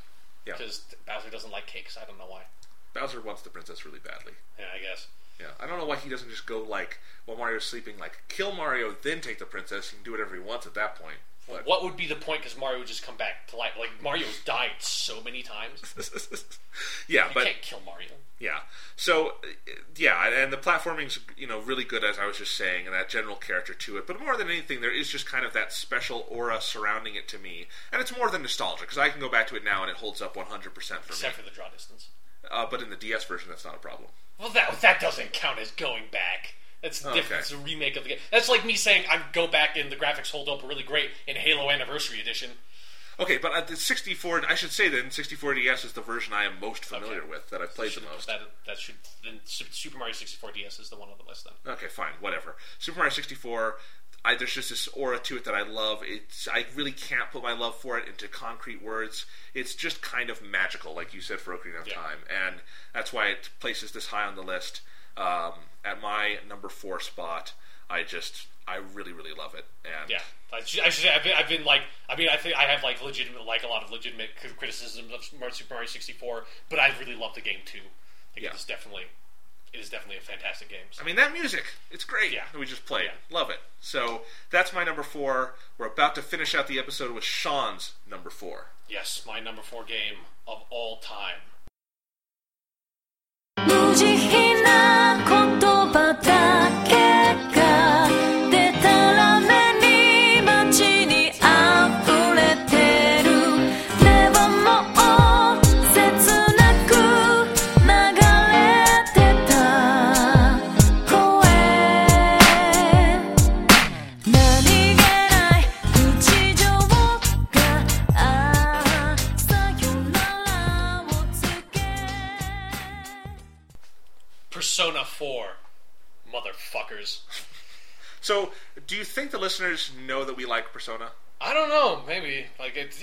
I feel like it's maybe come up every now and then. I They don't have to know. read between the lines. Yeah, no, Persona 4. If you want to hear our full thoughts on Persona 4, we did an excessive amount of podcasting around just Shin Megami Tensei Persona 4, so... We did, not only did Sean talk about it on his end of year Yeah, that's 2012 true. list.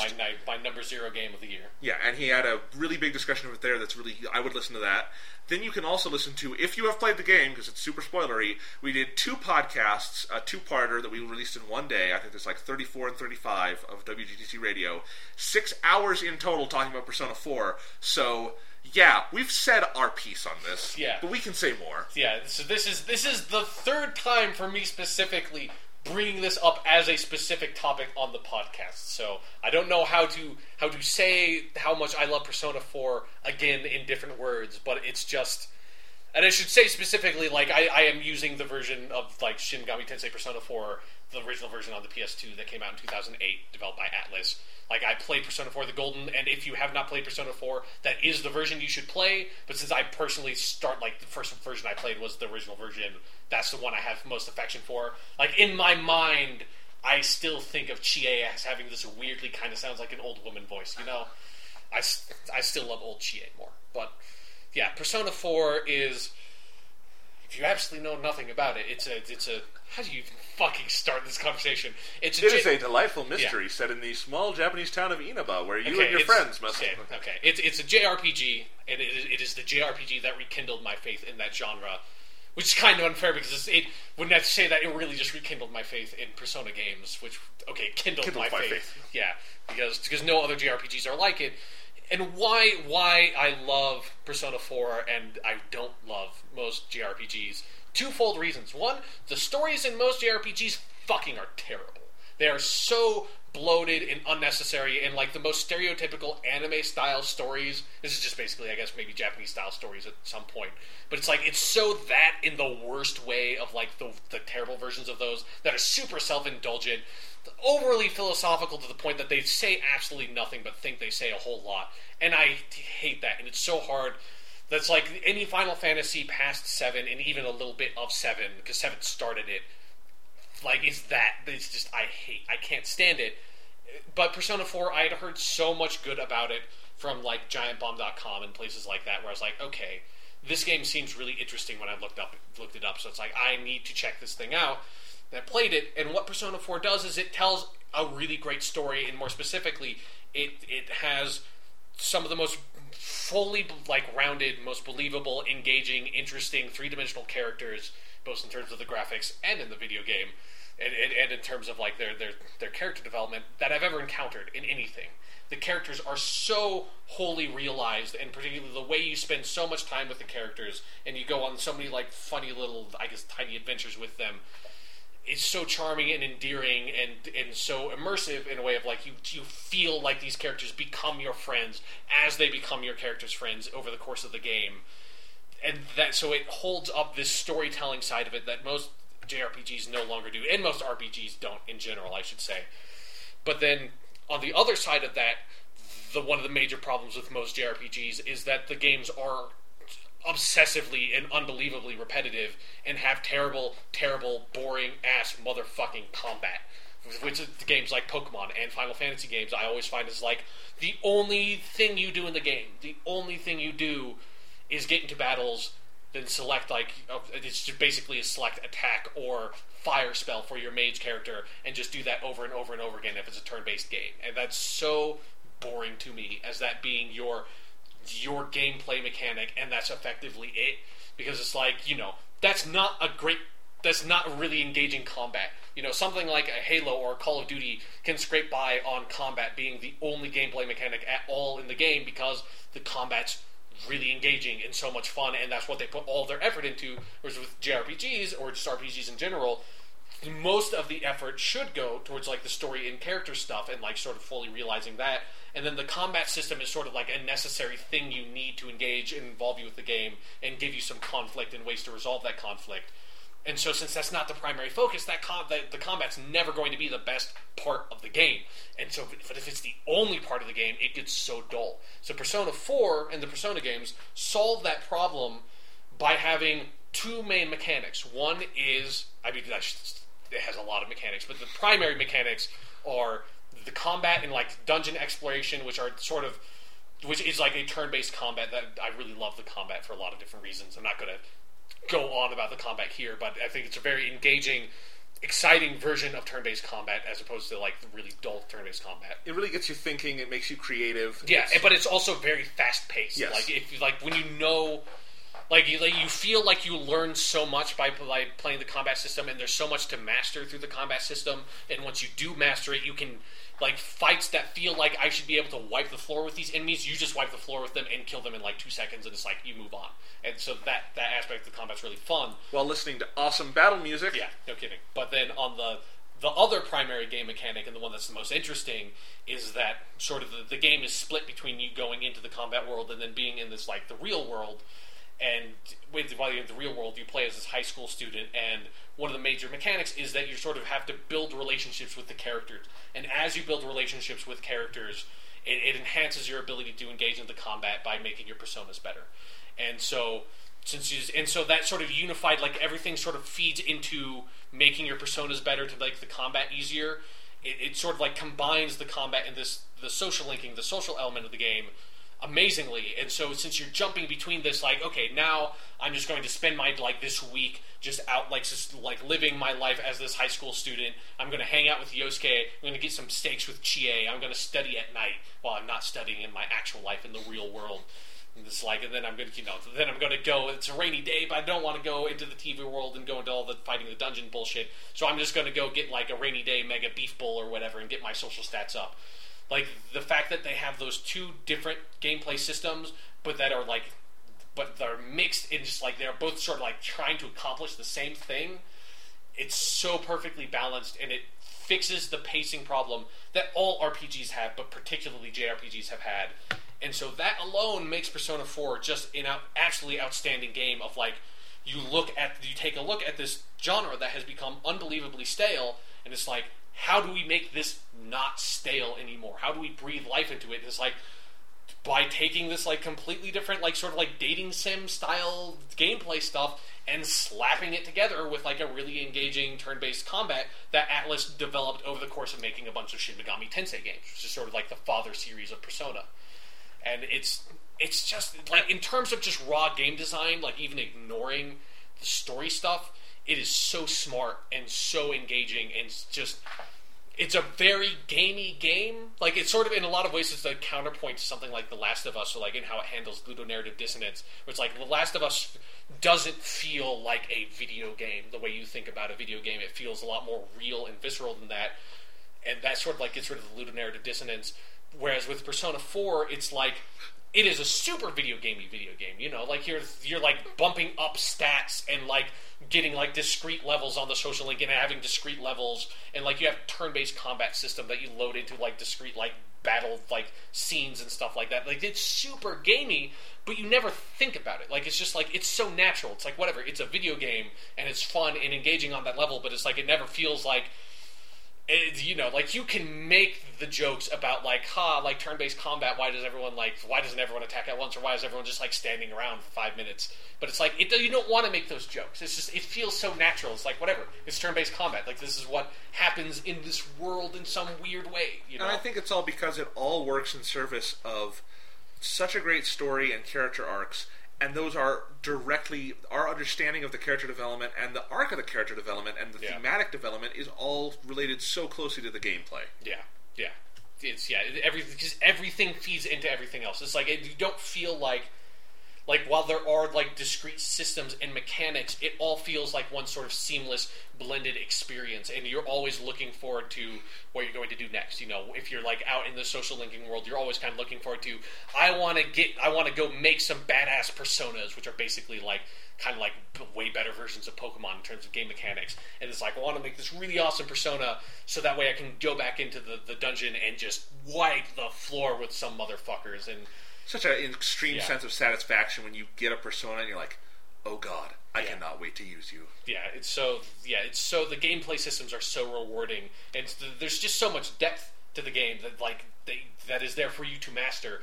That is like, because I played through Persona 4 twice. I guess I kind of played it through like 2.25 times, because I played the original game to completion, started a new game plus, and then like kind of like that petered off. Played a different game that we'll talk about, and then eventually it came around like you got a Vita, and I played Persona 4 the Golden, and it was like play that game to completion, and I fucking mastered that, like 100%ed all the social links, completed the Persona Compendium. Into that game, it's level 99 with fucking Lucifer at my beck and call. You had all those trophies too, so you've got like proof of all this shit. Like I've mastered the Persona games, or at least the modern Persona games, because there's like. But that was not a simple task, because when I, say I beat Persona 4 2.25 times, that means I probably have spent near 200 hours just playing Persona 4, and that's the only one of the Persona games I have played. And so, it is one of the very few games, particularly one of the very few RPGs, and RPG is my favorite genre. You will find that out very quickly. That like every aspect of it holds up. That every aspect of it is incredibly entertaining, but they build off of each other in great ways. So it's just like the combat is so much fun. Like the combat is so rich and engaging on its own, and so is like the social link dating sim kind of side of the game. Like those are both, like it could just be a traditional JRPG and it still would be a lot of fun, or it could be like this dating sim game and it would still be a lot of fun. But it's like mixing the two together to solve the pacing problems of each is so fucking brilliant. And so I guess like that's sort of like where I want to take that, or like leave that discussion with Persona 4. There's like it is a brilliantly designed game, and like I don't want to go into the story stuff a lot, but it's like I think the story is phenomenal. And we did a whole most of those 6 hours are us talking about the story and characters. So like the story has some hiccups there. Like the ending, I'm not absolutely in love with. I don't think it's terrible, but it's like, but the characters are what make it so magical. Like fucking Chie, dude. I love Chie. Fucking Chie and Teddy. Goddamn Kanji. Kanji's so great, and so is Risei and Yukiko, and Naoto and Teddy and fucking Nanako. Like all those characters. Hey, big bro. Yeah.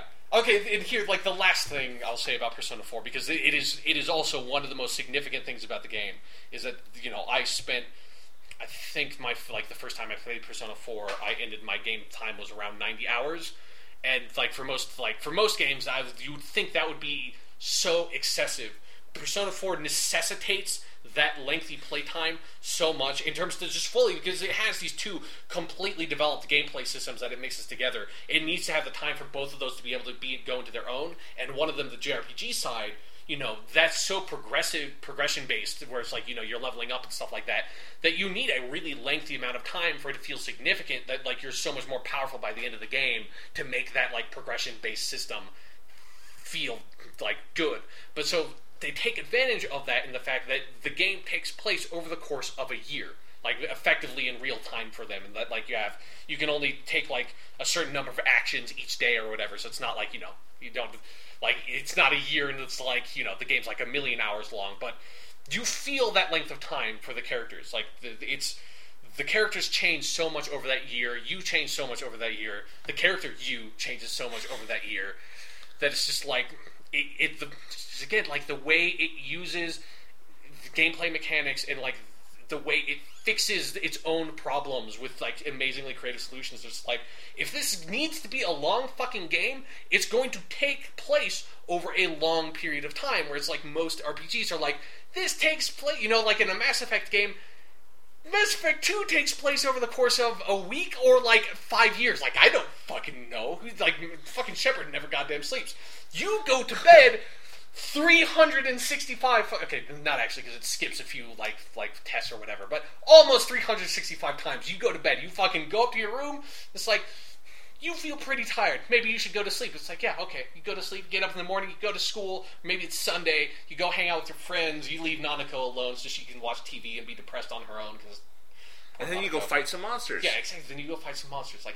The game takes place over a goddamn year, and it takes 90 hours for you to experience that year. But by the time it's done, you're well, gee, that's I guess now I know what it is like to live as a second-year student in a Japanese high school that also has magical persona powers and goes into a TV world and fights monsters called shadows and has to understand and face his true self and solve a murder mystery. I have lived that experience. I have lived that fucking experience. And that's what video games are for, is for you to be able to live experiences that are amazing and fantastical and that you can't actually experience in a way that other media can't do. And Persona 4 is certainly an example of that at the very top of its form. So... That's it. That's my number 4. Is Persona 4. Seems fitting. We will be back. We will be back at you next week with the conclusion, the epic, long-awaited conclusion to our list of the top 10. What will be our number 1 games? Superman 64? Halo Wars? Who knows? Tune in next time on WGTC Radio, top 10 favorite video games of all time.